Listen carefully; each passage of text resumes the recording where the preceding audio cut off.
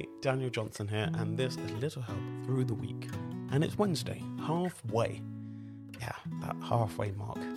Now we're talking about not doubting yourself, but backing yourself. We spoke about it before, being on your own side, not making yourself an enemy, and not giving yourself too much of a hard time, which is not always easy to do. And neither is trying to start something that you're not very good at.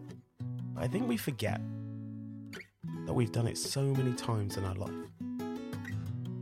We walked, we talked, we learned how to swim, ride a bike, do mathematics, and on and on and on. But when it comes to something new, and when you feel like you're not very good at it, you already want to give up.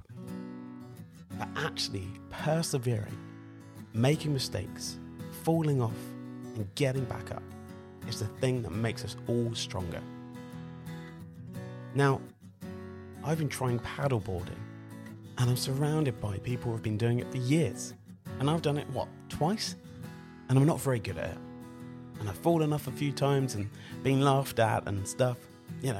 Got a bit cold. But the next week I went out and did it. And I fell off less.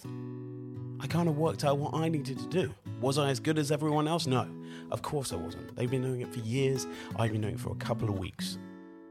But you have to try and get back up and on the thing that you want to do and achieve. Try not to give up. And it's fine to take some time away, but try not to give up.